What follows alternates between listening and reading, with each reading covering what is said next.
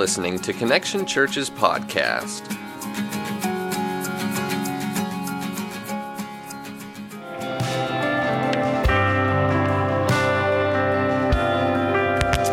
Well, good evening, church. Hope you all are doing good. Hope you've had a good day, a good Sunday. Maybe watched a little football, whatever you've done. I hope it's been a good day for you. I'm looking forward to tonight and sharing the message with you. And before we do that, though, I want to take just a second and celebrate something that's really awesome. Last Sunday, between Vidalia and Lyons and between our Statesboro campus, we had 6 people who went from death to life, who gave their lives to Christ, came to faith in Christ. So it's always something good to celebrate, something that is very important to us and something that we always want to thank God for. It's one of the main reasons we do what we do, is to see people come to know Christ. And so that's a big deal to us. And so I'm thankful that we can celebrate that, and thankful that God's doing the work that he's doing, that God still saves people, that he still brings people to himself and still reveals himself to people. Tonight we're going to continue the Tried and True series. You'll see that we've been going through the Gospel of John since the first of the year. And we're finishing up next week with the Gospel of John. We'll be in chapter 21 this week. We're in chapter 20. We're going to be specifically looking at verses 1, 2, and then we're going to skip down to verse 11 through 16. And so let's read that text, and then we're going to pray, and then we'll jump in. It says in verse 1 of chapter 20, the Gospel of John, "Now on the first day of the week, Mary Magdalene came to the tomb early, while it was still dark, and saw that the stone had been taken away from the tomb. So she ran and went to Simon Peter and the other disciple, the one whom Jesus loved, and said to them, 'They've taken the Lord out of the tomb, and we don't know where they've laid him.'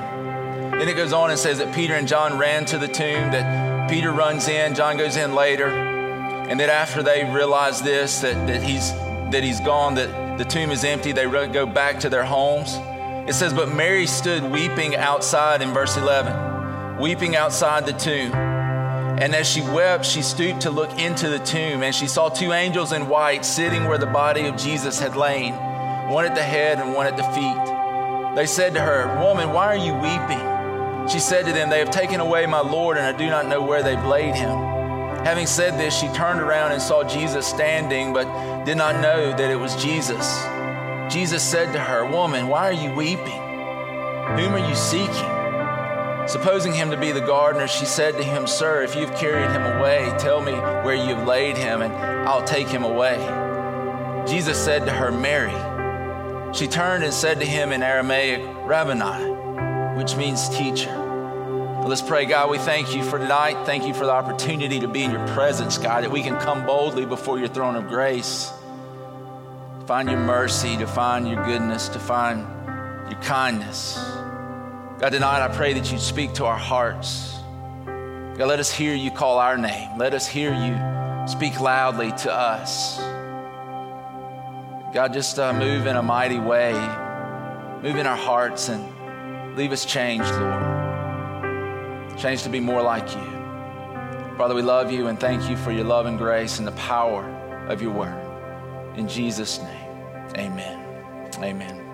One of the things I've been thinking a lot about this week is just how discoveries change our lives, how discoveries affect us and change us. I was thinking about how over 25 years ago now, it's hard to believe it's been over a quarter of a century, I discovered something called Susan, right? My wife. I discovered her. We met at a party. We were in the backyard of this party. It was an innocent party, I promise. We were standing there. A mutual friend had introduced us. We'd never met before. And so we start talking, and we kind of start to like each other, you know, and we're standing there, and we were young and didn't really know how to talk to one another. And so we had a red Solo cup, which I know sounds even more like we were probably doing something we shouldn't have been at that age. And so we had the red Solo cup, and we would take it and tear it or shape it into these different objects or different things. And then we'd pass it back to the other one. And then the other one would take it and shape it into something. And it was all because we didn't know what to say. It was really stupid, right?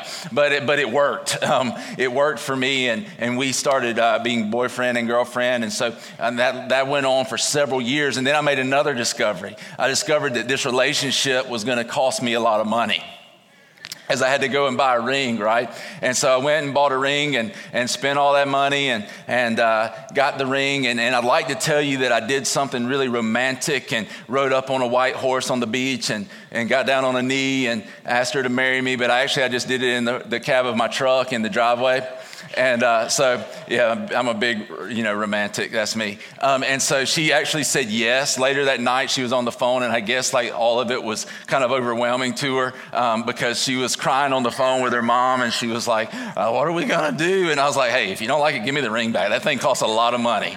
And so, but our lives were beginning to change. We finally get married, and we start our life together. And in about 2 years, 3 years, we make another discovery that we're about to add to our family, and the first child's coming along, and you're talking about a major change, right, that this discovery made. Once he comes into our lives, everything changed. I found out how selfish I was. I realized that for the next 60 years, I won't be living for me any longer. I'm going to have to be taking care of these boys now that I have 3 of, who've been a huge blessing in our lives. But that conversation and that meeting, that discovery that I made over a quarter century ago, it's changed my life, because discoveries change our lives. If we think about everyday discoveries, they change our lives. There's been major events in our lives that have changed our lives, and then there's been different things that we've discovered. About 15 years ago, a little over 15 years ago, Jesus came into my life, and I discovered the fact that he is the Lord and Savior,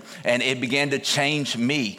He changed my heart and put me on a different path. He began to lead me in a different direction. I heard a call to ministry and discovered that God had called me to be a pastor. That calling led us down a lot of different roads and a lot of different paths. It ultimately led to some of the darkest days of my life. But those dark days, in that I discovered and was confirmed in my calling. And then God led us to start this church and to see God do some really awesome things. But it all started with the discovery of Jesus as the Savior, as he revealed himself to me. And so I want you to see that discoveries change our lives. Discoveries change us.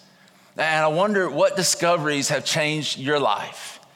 What discoveries have impacted you greatly? We look at these, and some of them are good things. Some of them are awesome. Some of them are things that really are positive. And they when we think about it, they bring a smile to our face. But then some of them can be negative. Some of those discoveries are negative things that negatively affect us, that cause us to not smile and feel that nauseating feeling in our gut when we think about it. And I wonder what those discoveries might be for you. Maybe it was a discovery of an affair. Maybe it was a discovery of a lump. And maybe that changed your whole outlook on life. Maybe it was a discovery of a weakness towards a temptation that you just don't seem to be able to beat. That you've realized, I can't beat this on my own. And this discovery is just challenging. It's difficult. Maybe it's the discovery of your sin by someone else because you thought that it'd never be found out. And so now that's something that you're dealing with. Maybe it's this discovery of the consequences of your sin because they're greater than you thought they'd be.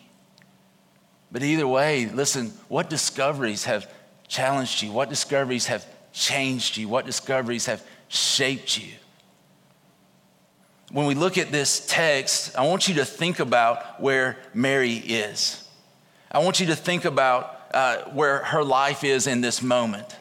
As we read it, she's in a place where she was in a place of loss.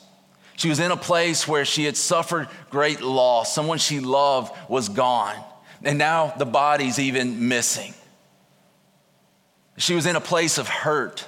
Her heart was hurting because of this loss. She was in a place of woundedness. Her heart was wounded because of the events that had taken place. Think about the trauma that she experienced as she watched Jesus beaten and as she watched him crucified and as she watched him take his last breath. And she's experienced this. Think about the confusion that would have existed. Here she is, she thinks this man's gonna be the salvation of the world, and now he's dead and she can't even find his body. What's going on? Think about the frustration of it. I've been following him, and now what do I do? What are my next steps? What do I do next? Think about how angry she may have been.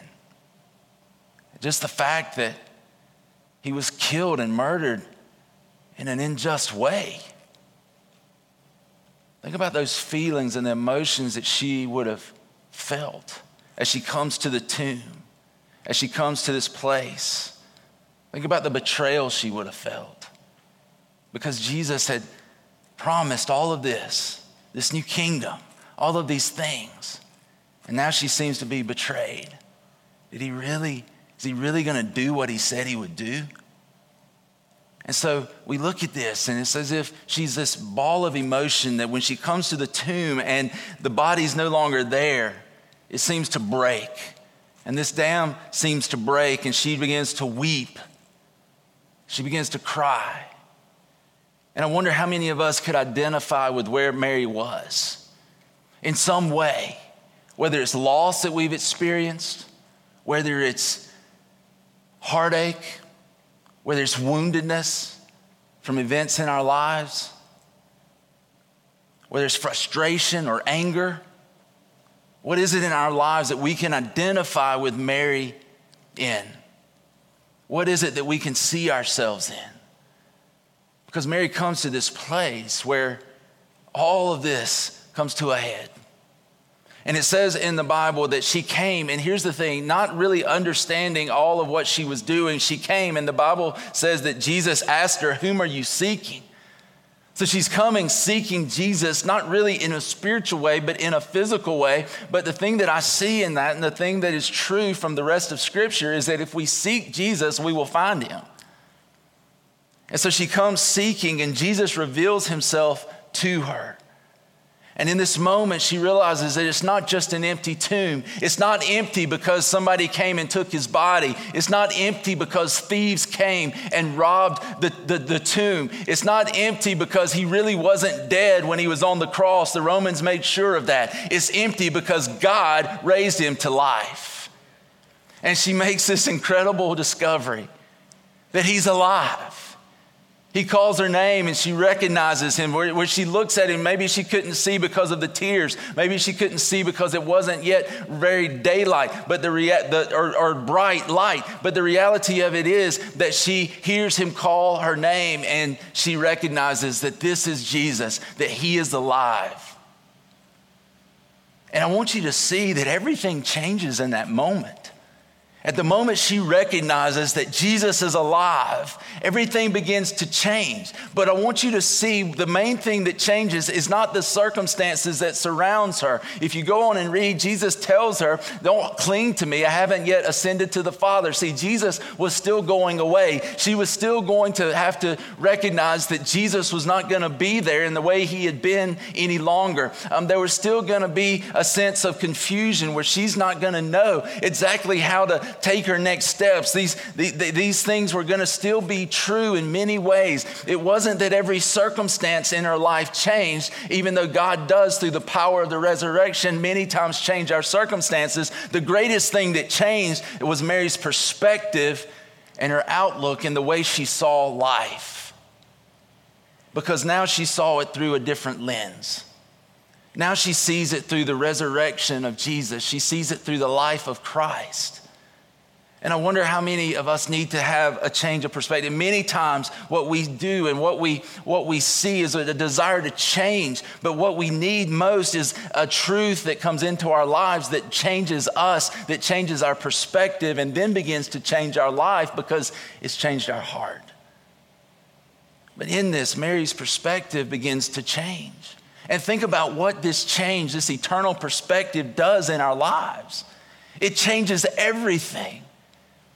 It changes everything. Think about how it just changes your personal walk with Christ. If you just look at those 4 cultures that we talk about in the church, and you look at those 4 cultures that we feel like are important for every Christian, think about those. It's just like the culture of serving and how serving is important in our lives as we follow Christ, because that's what Jesus taught us to do. Well, listen, when we come to this place of realizing that there's a bigger picture, it's eternal, it's forever, it's something that doesn't end with this life, we realize that I'm going to spend the rest of my life serving other people so that they too can recognize Christ, so that they too can come to life, so that they too can recognize this big picture, this eternity with God. Think about generosity. When we recognize that this life isn't the end, we no longer try to hold on to everything we have. Why? Because it's not going with us.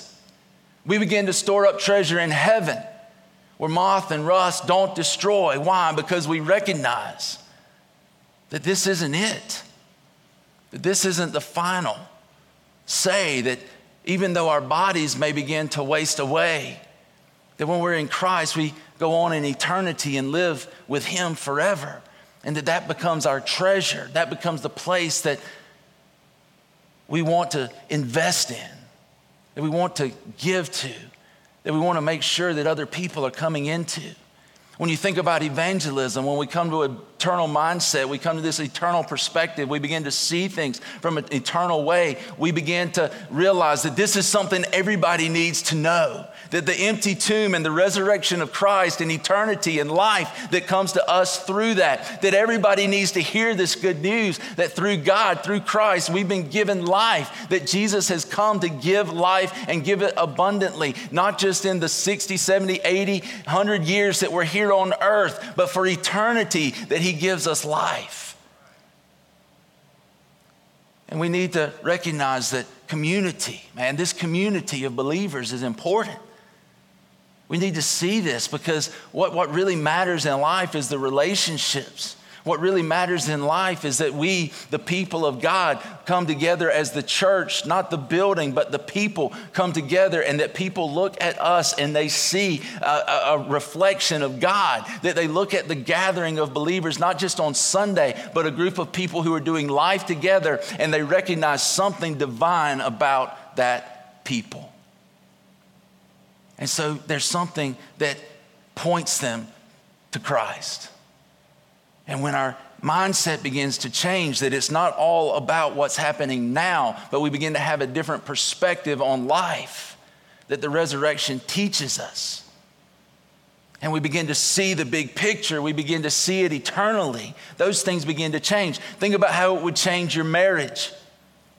If we realize that our marriage is not something that exists so that our spouse is there to satisfy us and do everything they need to do to make us happy, that we realize that that's not their role, but we realize that we're in a partnership that again points people to Christ, that shows them the covenant that God's made with us through the covenant of our marriage.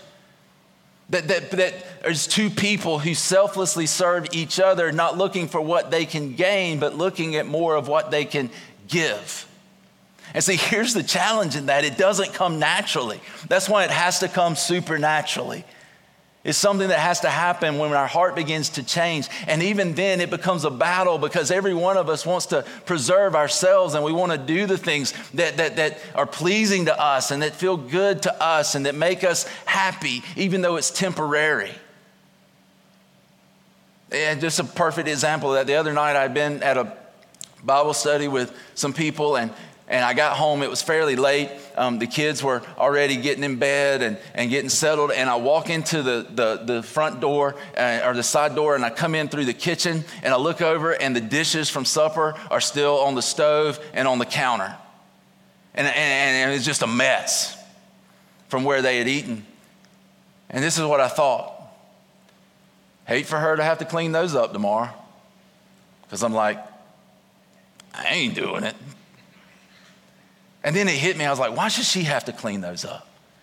And I was like, I should clean those up. And then I thought, but I don't want to clean those up. And then I thought, I should really do something about that. And then I thought, I don't want to do anything about that. And then I thought, I should probably wash those. And then I thought, I don't really want to wash those.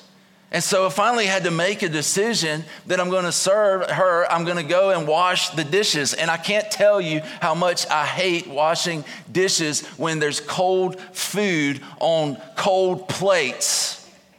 I hate it. I just about rather do anything else. I hate and it was like gravy in a pan that was already like gelled over. And so I got the little scraper and I'm like, I just turned the water as hot as I could get it. I was like, it might boil my skin off, but the thing, I'm not touching this if it's cold. And so I'm trying to scrape it off, right? This is just nasty. Not something that I wanted to do, but I realized that that's what God's called me to do. And I'm not perfect at it. But the thing is, I hope I'm growing in it. And our marriages are able to reflect Christ as we serve one another. They're able to reflect the covenant, the love of God between us and him. But it's also able to reflect it through the marriage and through the redemptive power of Jesus. It shows how he can redeem people who are selfish and make them where they want to serve. And that marriage can reflect that. And so he calls us to this. How about in your singleness? How about in your singleness? Think about how this eternal perspective changes us in our singleness. Maybe, it's not as important to live the American dream as we think it is. You know, you get married, you have 2.5 kids. I still haven't figured out how you have 2.5 kids. We just went from 2 to 3. We didn't stop at the 0.5. And you got the 2 cars, the garage, this American dream, right? That we have everything. But maybe God's called you to something different. Maybe the big picture and what's really important is not seeking our happiness through somebody else, but it's seeking our satisfaction through Jesus. What if we believe the scripture in Matthew 6:33 that tells us to seek first his kingdom and his righteousness, and then everything else will be added to us? And then trusted him to bring people into our lives rather than going from relationship to relationship to relationship, seeking something that we're not going to find in another human being. What about in our parenting? This is the one that kind of stung me a little bit. What if I parented with an eternal mindset? What if I parented in a way that I realized the most important thing in my child's life is not his ERA, his batting average, how many tackles he makes, what cheer squad they're on? My sons aren't on cheer squad, but I'm saying if you had someone who was on cheer squad. Not that there's anything wrong with that. I'm just saying. Well, or what about GPA? We worry so much about these things, but in 70 years, they're not gonna matter. And I'm not saying they're not important, but what's really important is making sure that our children have this encounter that Mary had, an encounter with the resurrected Christ, an encounter with Jesus that realize that he is alive, that he still invites people to a personal relationship with him, that he still speaks to our hearts, that he still calls our name, and that they see this and that they grab hold of this. What if we lived and parented our children in that way?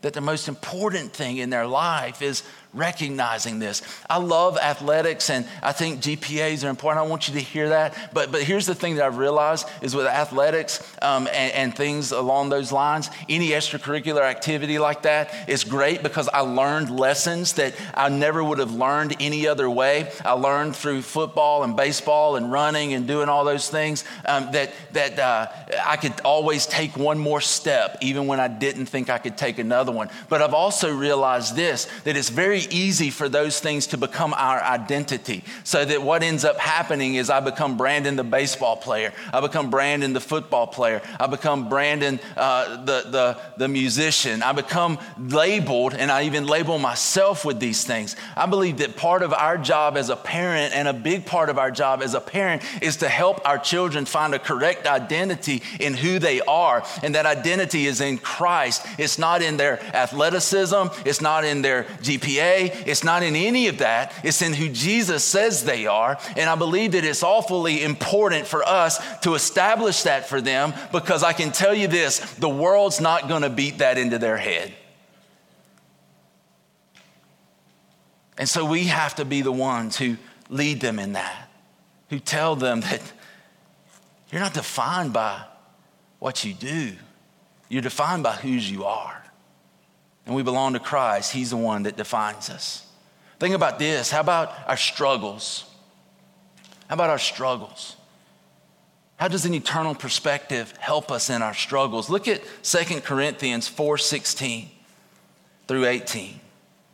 This is what the Bible says. As Paul's writing to the Corinthians, Paul went through a lot of stuff. He went through a lot of difficult times. He went through beatings. He was betrayed. He was ostracized. He was stoned with rocks and beaten. I mean, he went through all of this stuff, right? And yet, this is what we read in verse 16. He says, so we do not lose heart. In other words, he's saying, I've been through all this mess, all of these things, and yet I don't lose heart. He says, though the outer self is wasting away. In other words, though this body of mine may be failing, it may not be doing what it's supposed to do or what I want it to do. The reality is, as he goes on, that our inner self is being renewed day by day. And so what we're seeing is he's saying, even though I realize that my life here on earth has probably been hindered and cut short by the persecution and by those things and by the ministry of the gospel, he's saying, even though this tent, this body, this flesh may be dying, he's saying, listen, I'm being renewed in my spirit day by day. Jesus is doing a work in me. And he says in verse 17, for this light momentary affliction is preparing for us an eternal weight of glory beyond all comparison. That these things that I'm enduring, the difficulties that I'm facing, are nothing compared to what I'm going to experience with God for eternity.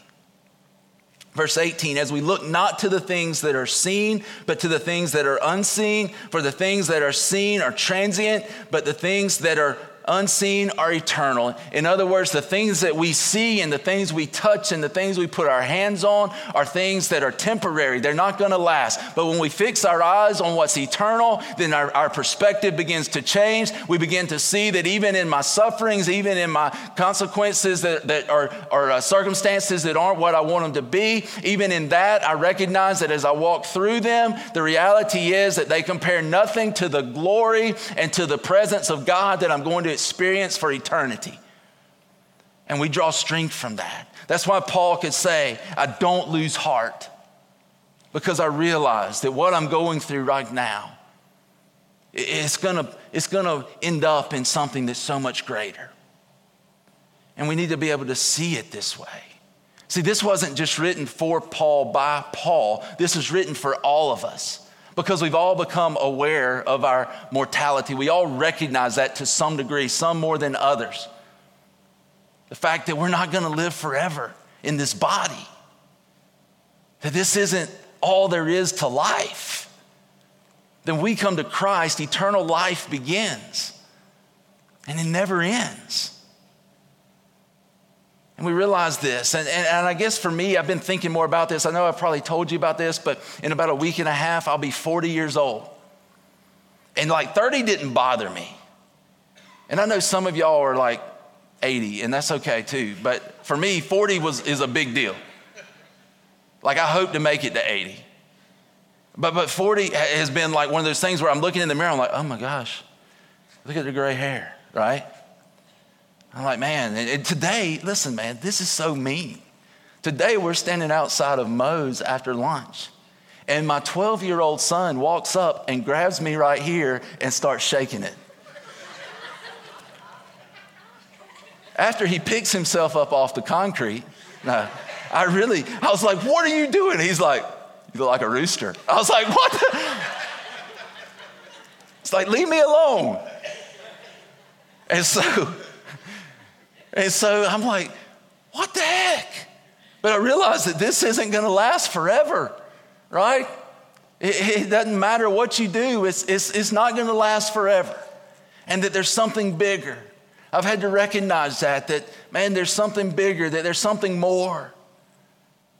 And putting my eyes on not what's seen, but what's unseen. And again, this is not something that comes naturally. It's something that we have to be very intentional about, is in seeing that this is not it. This, what we're experiencing, this is not it. This is not the end. This is not the point. The point is going to be eternal. The point is going to be when a new heaven and a new earth are established and we spend the rest of eternity with Jesus. So because of the resurrection, Paul and you and I can look forward to eternity. We can look forward to the future, not with depression and anxiety, but with excitement and joy in our heart because of what God has done. But here's the question I would ask you at this point. How do I have that experience? How do I experience that every day? What is it that gives me that? How do I come to this eternal perspective? One of the things I see in this text is, one of the ways we do that is by recognizing that the resurrection is not some philosophy, it's not some religion, it's not something that was man-made, it's a historical event. And the way we know that is by looking at the lives of the disciples and the apostles. Because of their life change and what they did and how they did it, what we begin to recognize is that something took place because no one would do what they did for a lie. There was nothing to be gained. There was nothing that they were going to receive in this life that was twisting their arm to do what they did, to give their lives, to follow Jesus. And so we know that they saw what they said that they saw, because no one dies for what they know is a lie. But even in that can be something that strengthens our faith.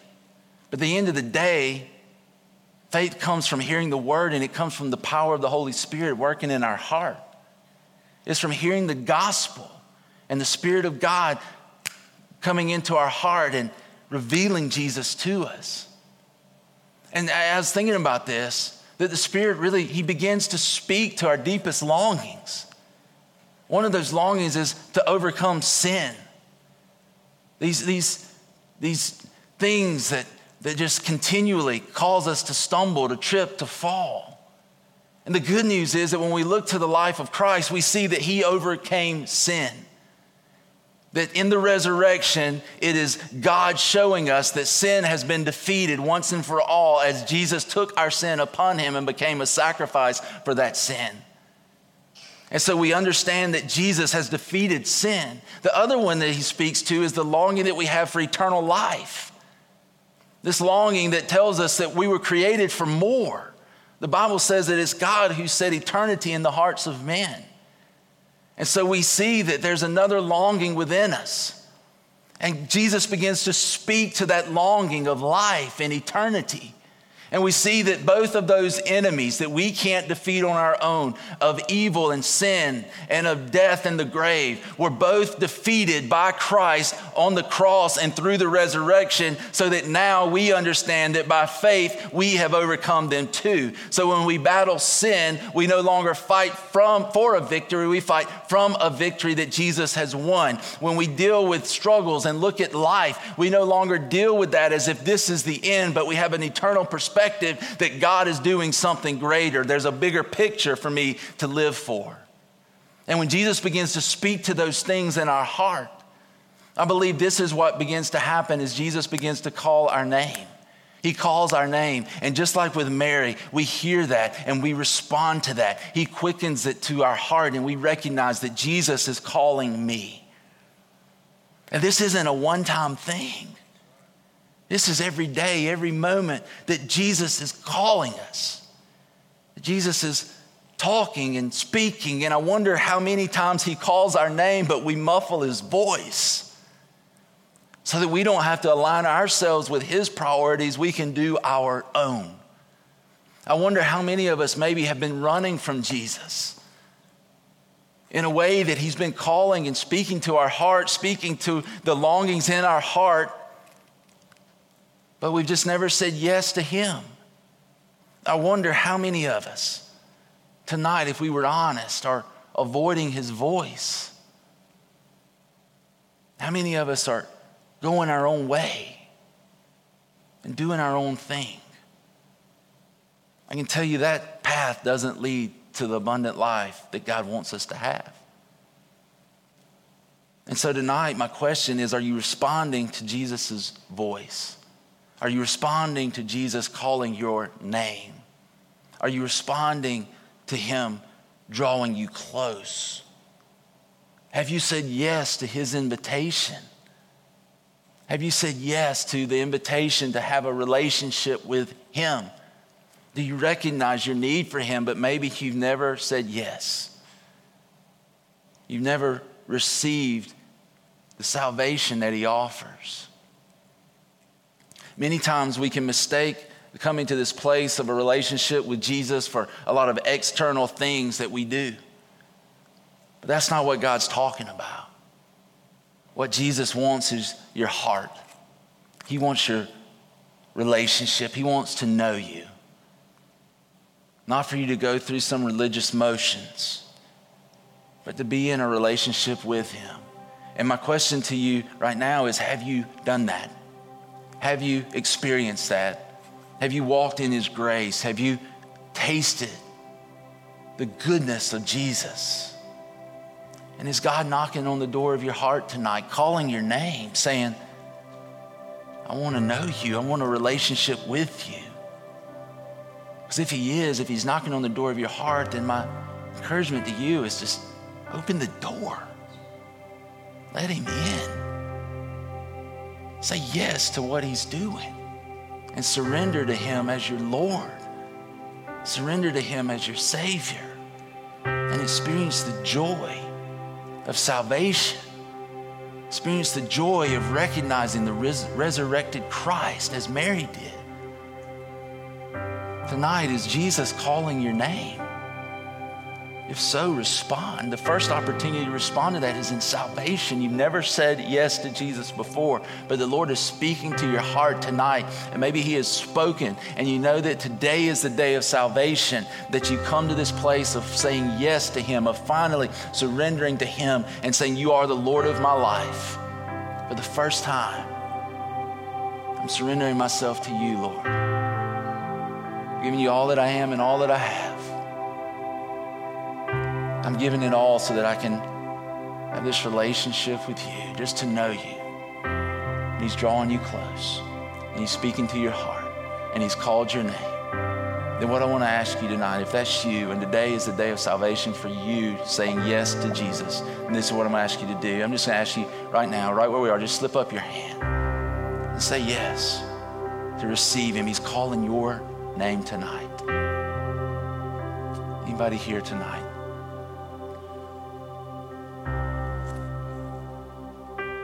Amen. Thank you.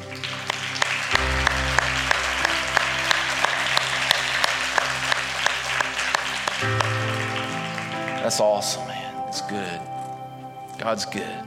He still saves people. He still calls their name. Anybody else here tonight, you know that the Lord's speaking to you. You know that God's speaking to your heart. Today's the day of salvation.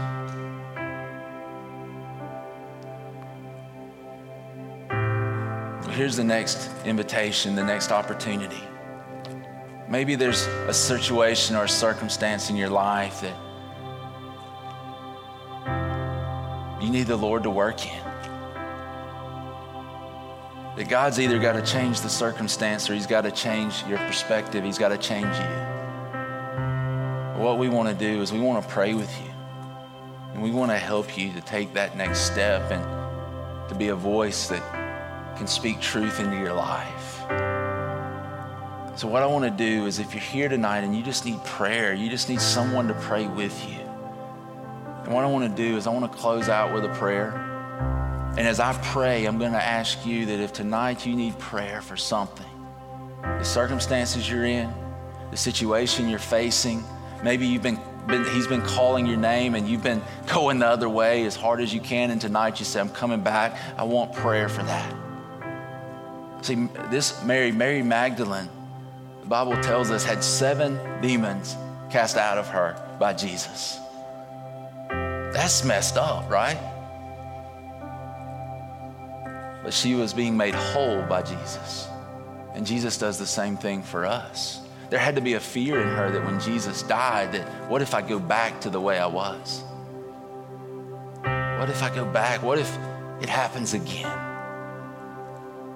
The good news is that Jesus is alive, and Jesus brings wholeness and healing to our lives.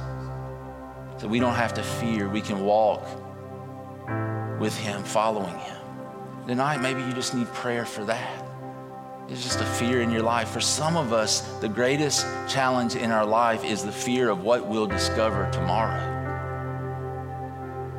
And we want to pray with you. Whatever it is you're facing, whatever it is that you need prayer for, we want to pray. So this is what we're going to do. As I pray, I'm going to ask you if we can pray for you. I'm going to ask you that you would just get up and walk to these doors over here to my right, to your left, and let us pray with you. Let us pray with you. And our prayer team, we're going to have people over there to meet you. They'll take good care of you. And they'll pray with you. So I'm going to pray. I'm going to ask you to move, to take a step of faith and move. So let's pray. God, we thank you. We thank you for your love in our lives and for your grace. We thank you for the resurrection and the power, God, of who you are. Jesus, we thank you for stepping into our situations and our circumstances. God, and beginning to move and beginning to change our surroundings, to change those things, or God, to begin to change us. And so, Lord, we ask that you would do that now. Just move in a mighty way. God, as you're calling people's names, I pray that they would feel free to respond. Free to take the step that you call them to take, Lord. Father, just be very real to them right now, very present with them right now. Lord, I pray that you would wrap your arms around them right now.